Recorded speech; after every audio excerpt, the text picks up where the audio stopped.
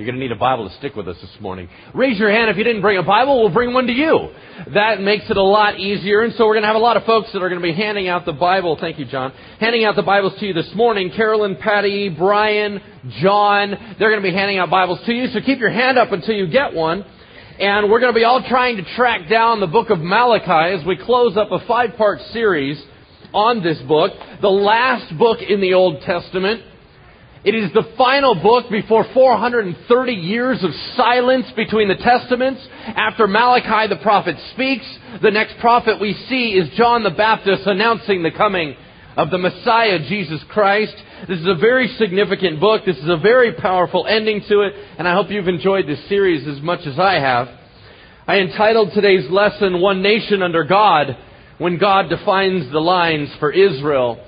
And I want to begin with a quote on the handout sheet that is in your bulletin. If you could take that out, I want to begin with a quote by J.C. Ryle in a book called Holiness.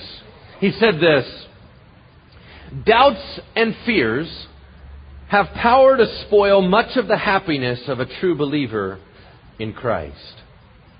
The passage we're about to study is going to speak very deeply on the doubts and fears of Israel and how they reacted to them.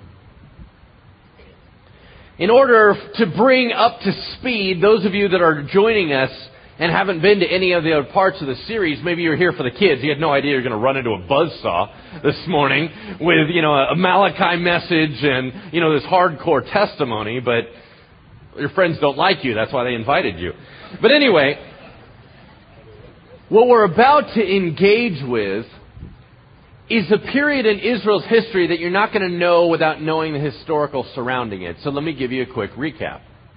2,900 years ago, all right, we're in the year 2007, 2,900 years ago, the mighty nation of Israel that was a monarchy at the time, that was a very powerful nation, that included a large area under the kings of Saul, David, Solomon, went through a national split. There became a north and a south. The north was known as Israel, the south was known as Judah.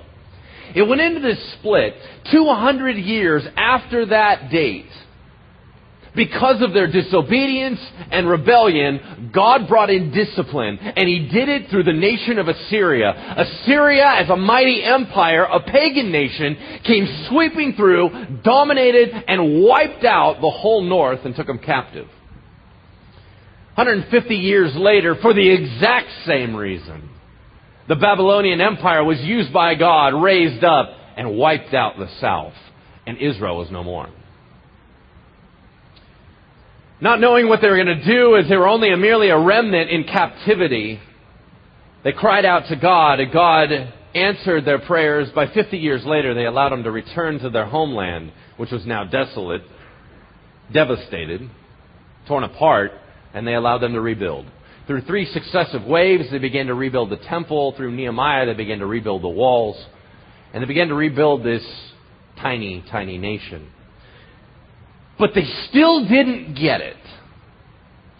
They kept going through the same cycle they always went through. It was the idea of repent, fall into sin, get punished. Repent, fall into sin, get punished. Same exact cycle over and over and over. And even after these incredible blastings, by being taken captive, they come back in the land and they're still messing around. They're either they have right hearts and not doing the right things that God asked them to do, or they're doing all the right things and their heart's completely out of whack. They can't seem to get it right on the same page at the same time, and so they keep living in rebellion. So God withholds their blessing. He had told them in a covenant a long time ago, let me make it simple for you guys. Do it my way, there's blessings. Go against me, there's curses. That's it. They weren't following His will. So God withheld their blessing. Well, when you have blessing withheld from you, a frustration grows, an anger grows, and they didn't know what to do with it. They were wrestling with it. So they began to get mad at God. It couldn't possibly be their fault. So they began to say, following God is stupid. It doesn't work. It doesn't matter. I'm mad about it. Forget it all. And they were giving up on God. Doubts and fears can steal away your joy. They were wrestling with doubts. They were wrestling with fears. And they were acting out in rebellion. This last book of Malachi ends with a warning. He said, kids, I'm going to tell you again. Listen to my voice and come home. If you don't, it's just going to get uglier for you. And with that, 430 years of silence. Did they get it? Doesn't sound like it. So what did God have to say?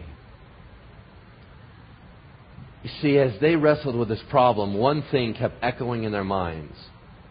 It doesn't matter to serve God, and He's not just. He's not fair. And isn't that the cry that we cry out in our lives constantly? Is that not the cry that echoed into Joanne's heart when she was in chronic pain? It's not fair. God, you don't do things fair. I'll give you the fill in the blank on the sheet in front of you. I want you to burn this in your mind. In the end, God will leave no question of justice. In the end, God will leave no question of justice. Everyone will get it. Everyone will understand. And everyone will accept it. Would you turn with me to Malachi chapter 3? Malachi chapter 3 verse 13, page 677 in the Bible's handed to you. Page 677. As we've gone through it line by line, verse by verse, today's going to be no different. Malachi chapter 3 verse 13. I'm just going to read a couple verses and then we'll pray for the word this morning and then I'll tear it apart for you. It begins like this. You have said harsh things against me, says the Lord. Yet you ask, what have we said against you? You have said it is futile to serve God. What did we gain by carrying out His requirements and going about like mourners before the Lord Almighty? But now we call the arrogant blessed. Certainly the evildoers prosper, and even those who challenge God escape. God is unfair. Would you pray with me this morning? Heavenly Father, I want to thank you for today's message in advance, because we know that every time we open the Word, if we understand it properly, there's truth. There's not only truth, there's power to transform, and that's what we are looking for today. May no one leave here the same because of the power of your Holy Spirit. Allow them to forget every one of my opinions, Lord, because I'm just guessing. And allow them to remember your Word in their hearts. Please speak to us where we are. In Jesus' name. Amen. You have said harsh things against me, says the Lord. What does He mean? Does it mean that God got offended? Oh, you hurt my feelings. You said mean things to me. Now I'm going to cry. Is that what God meant? You said harsh things. Don't be so harsh to me. No, that's not at all what God said. As a matter of fact, when we rail against God and we say pretty nasty stuff to God, yeah? I mean, when we're in our anger and we're in our hate, we're dropping F-bombs, we're yelling, we're screaming at Him, and how dare you, and who do you think you are, and we're railing as strong as we can. You know what I think it looks like to God? I think it looks like when my 5-year-old, she's now turning 7, when she was 5, she got really mad at me one day, and you could see her whole little body was all tensed up. She goes, I am so angry at you. You're a stinker. This is one of those parental moments when you still bust her because she's not allowed to talk to her dad like that. And the whole other time you're trying not to laugh, yeah? You're like, that's it? That's all you got? Oh dear, I'm a stinker. Okay, now that's one of those things where you just want to just start bursting out laughing and going, that's lame. Try again. Okay. When we rail against God, He is able to look and go, are you kidding me? That's what you got? You're using little bad words? Come on, you act like a child. You look like a baby when you're talking. This is silly. He's probably looking at the angels. Stop laughing. This is serious. I'm correcting them. All right? If you laugh, it ruins it, okay? I don't believe that was the content here. I believe that he was saying the content of what you are saying is harsher than you know. It's serious. It's dark. It's not right. It's bad theology, and I won't allow it in my house. You have said harsh things against me. Yet you ask, what harsh things have we said? Now, I don't know if they're just plain stupid or they really didn't know. He said, then let me tell you, you said 2 things that really ticked me off. There's 2 things that I will answer you. I don't have to, but I will because you're my chosen people. Number 1, you have said it is futile to serve God. What did we gain by carrying out His requirements and going about like mourners before the Lord Almighty? What did they just say? It's useless to follow God. Well, every human being must come to an understanding on this question. Is it or is it not useless to serve God? Because here's what we do. We play the game on the fence. I will serve God as long as it's convenient. The minute I come slamming up against something horrible in my life, or God does not fulfill my needs, I will go find my needs fulfilled elsewhere. Period. And then I'm just going to decide that I'll do it my way. Can you imagine someone actually saying it's futile to serve God? Your answer is yes. You did it yesterday. Right? How do I know that? Because right after you did it, I did it. Okay, we're all taking turns saying it's futile to serve God by the decisions we make. Anytime you sin, you're saying it's futile to serve God because He's not cutting it. He's not coming through when I asked Him to come through. Then they said, what did we gain by carrying out His requirements? You ever said that? God, I'm not getting any benefit. When are you going to pick up your side and start kicking into this thing? I'm being a good guy. I'm being a good girl, and I'm not seeing you do anything. I don't deserve this, right? Isn't that our whole rights issue? You're violating my rights. I don't deserve this. How unjust are you? If you say, I'm not gaining anything, you're still looking at God's hand and you've missed His face. Yeah? Until you learn to move your eyes from what He can give you to who He is, we're not going anywhere. Get your eyes off His hand, get them back up to His face, because if you serve Him for what He can give you, then you'll stop worshiping when the gifts stop coming.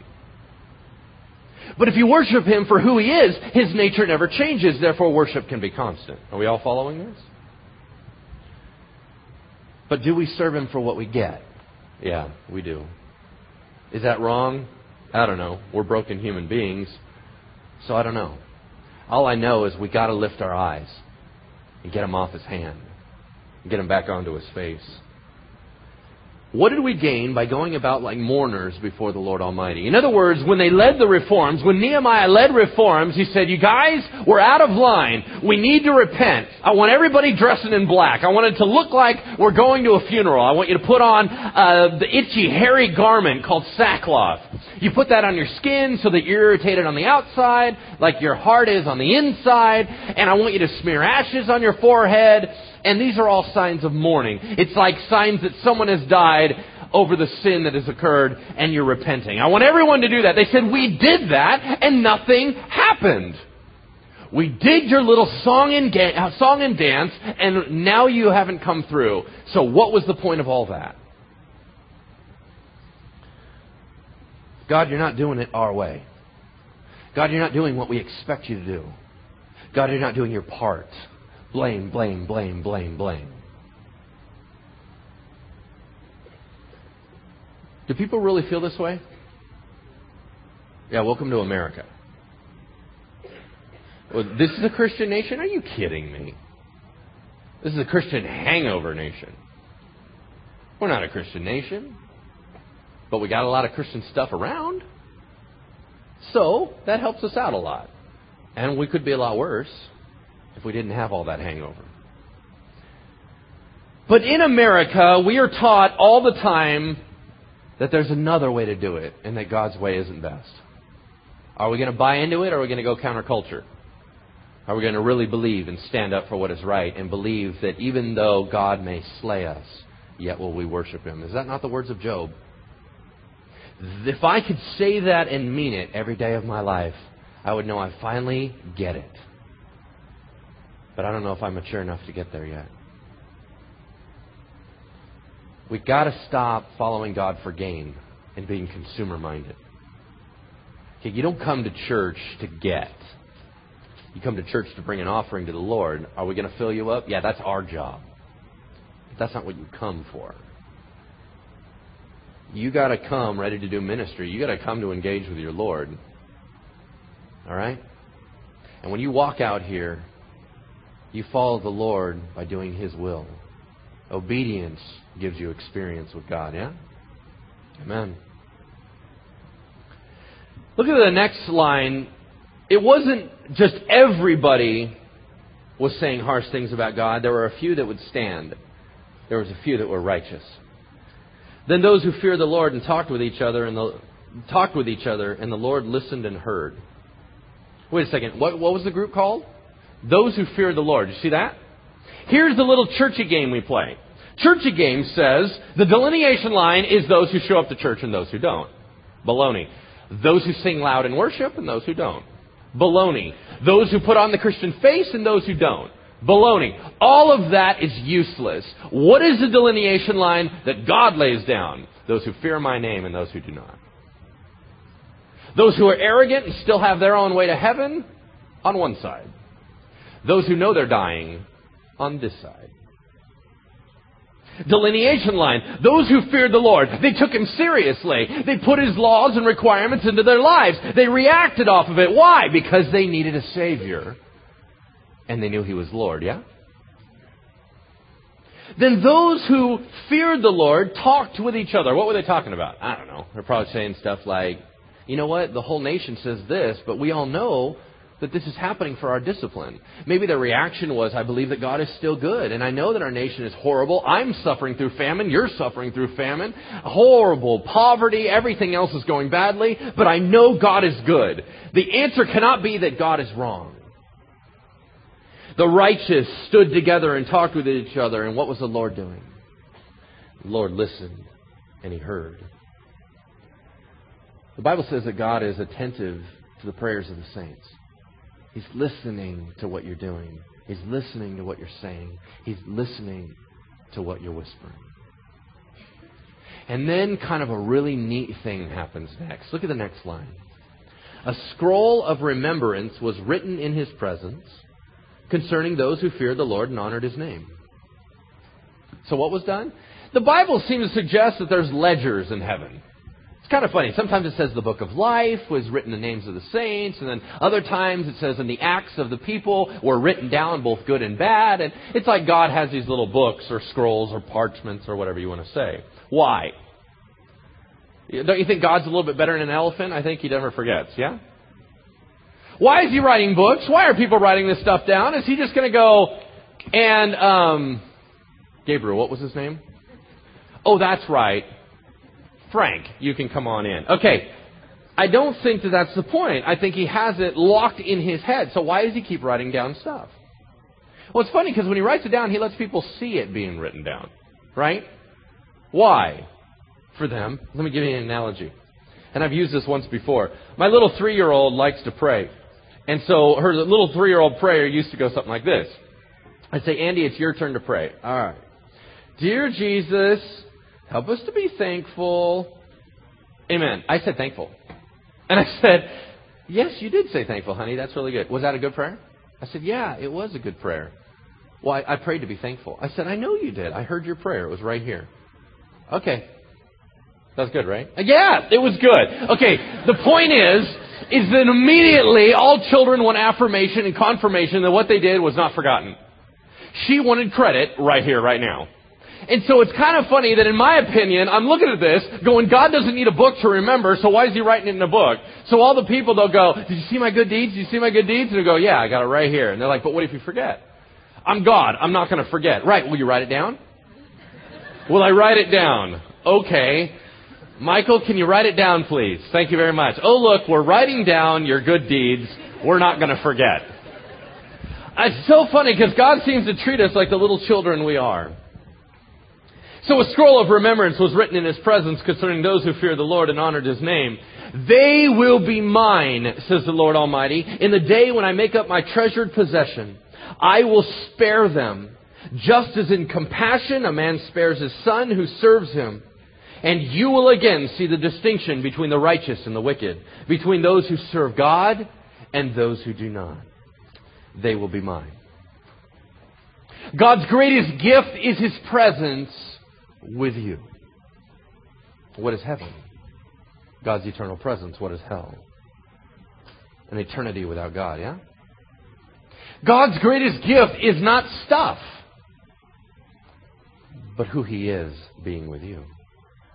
And so He said, you tell me that there's no blessing, there's no benefit from serving me. Don't you understand you get to be with me? Yeah, but that's not going to drive me down the road. Yeah, but that's not going to be my big new house. But you'll have me. All that stuff burns away. You have me. Yeah, but do you understand how immature that is?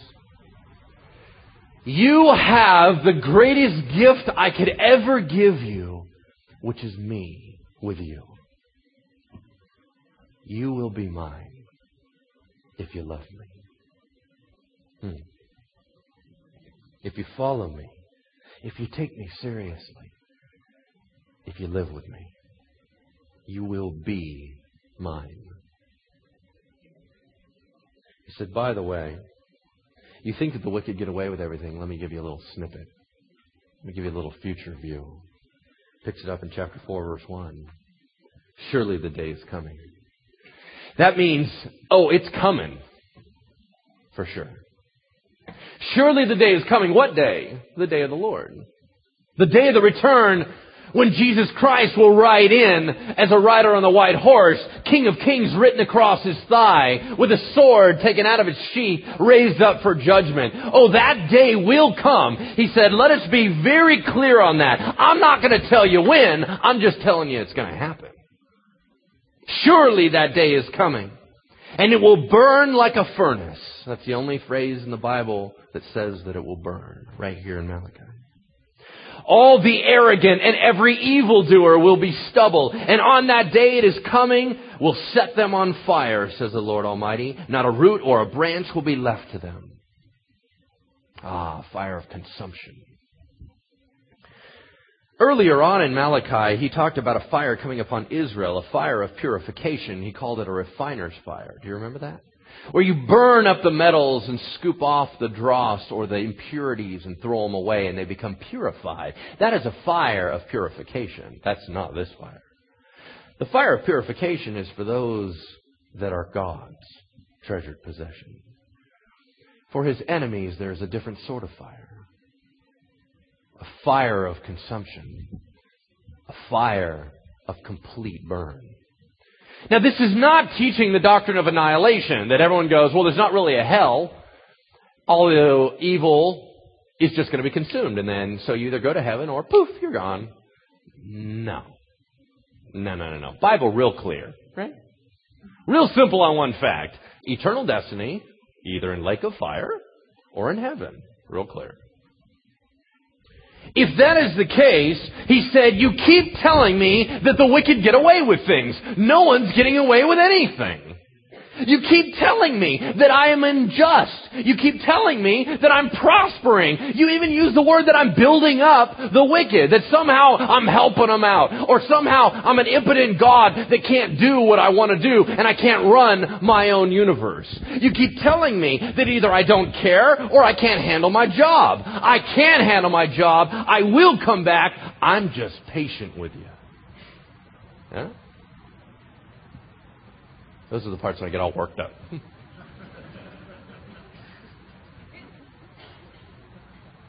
But for you who revere my name, for you who take me seriously and honor me, both in lifestyle, in deed, and in heart, the Son of Righteousness will rise with healing in its wings, and you will go out and leap like calves released from the stall. Then you will trample down the wicked. They will be ashes under the soles of your feet on the day when I do these things, said the Lord Almighty. He said, you say there's no benefit. I tell you, you will not only have me, but in my wings I will bring healing to you. I will heal the deepest part of you. And someday there will be no more sorrow, no more tears, no more pain. For when I arrive, I bring peace. When I arrive, I bring joy. As a matter of fact, you'll be so full of joy, you'll do the baby cow dance. You guys see that? It's in the Bible right there. like little cows that are in a stall that have all this pent-up energy that just want to go out and run. You open up the gate and they do the cow dance. Do. They just run around all over the place. He said, when I arrive, I will bring such intense joy to those that are my children. Everyone will do the baby cow dance. And they will run around. I had to do dancing at the women's tea the other night. It was Russ and I and 350 women. Yet Russ and I had to dance with the ventriloquist dummy in front of everyone. No one has known such humiliation and embarrassment except to dance with a dummy in front of a large crowd. We did the Jingle Bell dance. Anyway, we're moving on. He gives a little snippet. He said, if we're going to make it through this, you must know this. Verse 4. Remember the law of my servant Moses, the decrees and laws I gave him at Horeb for all Israel. In other words, if you're going to make it, if you're going to keep away these doubts and fears, if you're going to understand true theology, if you are going to get me, know my word. Do not neglect the word of God, he said. You study it, you learn it, because that is my will concerning mankind. If you keep it away from you, you'll slip and slide. You adhere to my word, every word of it, because that is truth. And that will keep you safe. Then he finishes with these words. Yet again, a snippet of prophecy into the future. He said, see, I will send you the prophet Elijah before that great and dreadful day of the Lord comes. He will turn the hearts of the fathers to their children, the hearts of the children to their fathers, meaning back to the true faith of the patriarchs, the forefathers, or else I will come and strike the land with a curse. Indeed, the last book of the Old Testament ends with a warning. I will send Elijah. I will come. What do you mean you're going to send Elijah? Well, you guys remember who Elijah is, yeah? Old Testament prophet that got to do all the cool miracles. The guy that set up the 2 altars and called down fire from heaven. Bam! It comes flying out and burns everything up. You remember that guy. He's walking with his protege, Elisha. Another great prophet. And as they're walking along, they're separated because out of the sky rides a fiery chariot that picks up Elijah and takes him back into heaven. The guy never died. Then all of a sudden, Jesus is on the Mount of Transfiguration with Peter, James, and John, his 3 closest friends. And who shows up? But Moses and Elijah. There he is again. In the Revelation, in the last book of the Bible that talks about the end time events and the last coming of Christ, it speaks of 2 prophets that will come, that will preach loudly in the streets of Jerusalem. Everyone will hate their guts. They'll be able to do miracles, and it says fire will come out of their mouths and consume people. Does that mean the Word of God? I don't know what it means. It's just a prophetic utterance, and I don't understand it. But these prophets will go through and irritate the whole world as they speak truth, as they speak judgment. And then they will be killed. God will give the power to the enemy to kill them. And they will lie in the streets as the world rejoices for 3 days. And at the end of that 3 days, they rise back up again in the shock and awe of everyone observing. They say their final words and they ascend back into heaven. Is that going to be Elijah? Another guy didn't die in the Bible, Enoch. He was taken up in a whirlwind. Is it Enoch and Elijah? Is it Moses and Elijah? Why not just make 2 new ones, Bob and Larry? Nothing speaks prophecy like a tomato and a cucumber. I'm just saying. Jesus suggested and linked this phrase to John the Baptist, who was the forerunner of Christ, that he was the Elijah that was to come. But I think there's more to the story. But we're left with a decision. We close with this. There's no closing song. There's just us praying together. And we're left with a decision. As Joshua, the mighty leader that was the follow-up protege of Moses, as he led the people into the promised land, he brought them to a valley of decision. And this is what I love about Christianity, is it's so intensely practical. It's not a pie in the sky, leap of faith, blah, blah, blah, put your brain at the door. None of that. Absolutely practical. I believe it's a description of the true reality. My worldview makes sense when I look through the lenses of Scripture and look at Jesus Christ. He brought him to a valley of decision, and he said this, "Behold, I set before you today a decision. Choose this day whom you will serve. If serving Yahweh or the personal God of Israel seems right to you, then follow Him wholeheartedly. If it does not seem right to you, go your own way, but make a decision." Wow. Pretty practical. What are you going to do? You got a message. You got Joanne's experience. You got the kids leading you through the salvation message. When you die, where are you going? Is kind of the point, yeah? Christmas suggests that there is a Savior. But you got to do something with Him, yeah? We have a decision. What are you going to do with what you've heard now? Will you be different as you walk out of here? Because even though we don't live under the old covenant about blessings and curses, I still believe that the sin in our lives stops us from being blessed the way that we could be blessed. Why? Because when your kid's being a spoiled brat, you don't give him more gifts. So we don't get a chance to be blessed the way God wants to bless us. Because we're spoiled. Doesn't mean He hates you. It means He's trying to raise you up strong. So He holds back gifts, holds back blessing. In that process, will you submit under His leadership, or will you say, "God, you're not fair"? Here's our choice. Would you pray with me? Heavenly Father, thank You for today. Thank You, Lord, for being so incredibly loving that You set before us some decisions to make. Some decisions to engage with You afresh or to walk out the same. I pray, Lord, that we would listen to Your word, do something with Your word. In the name of Jesus Christ. Amen.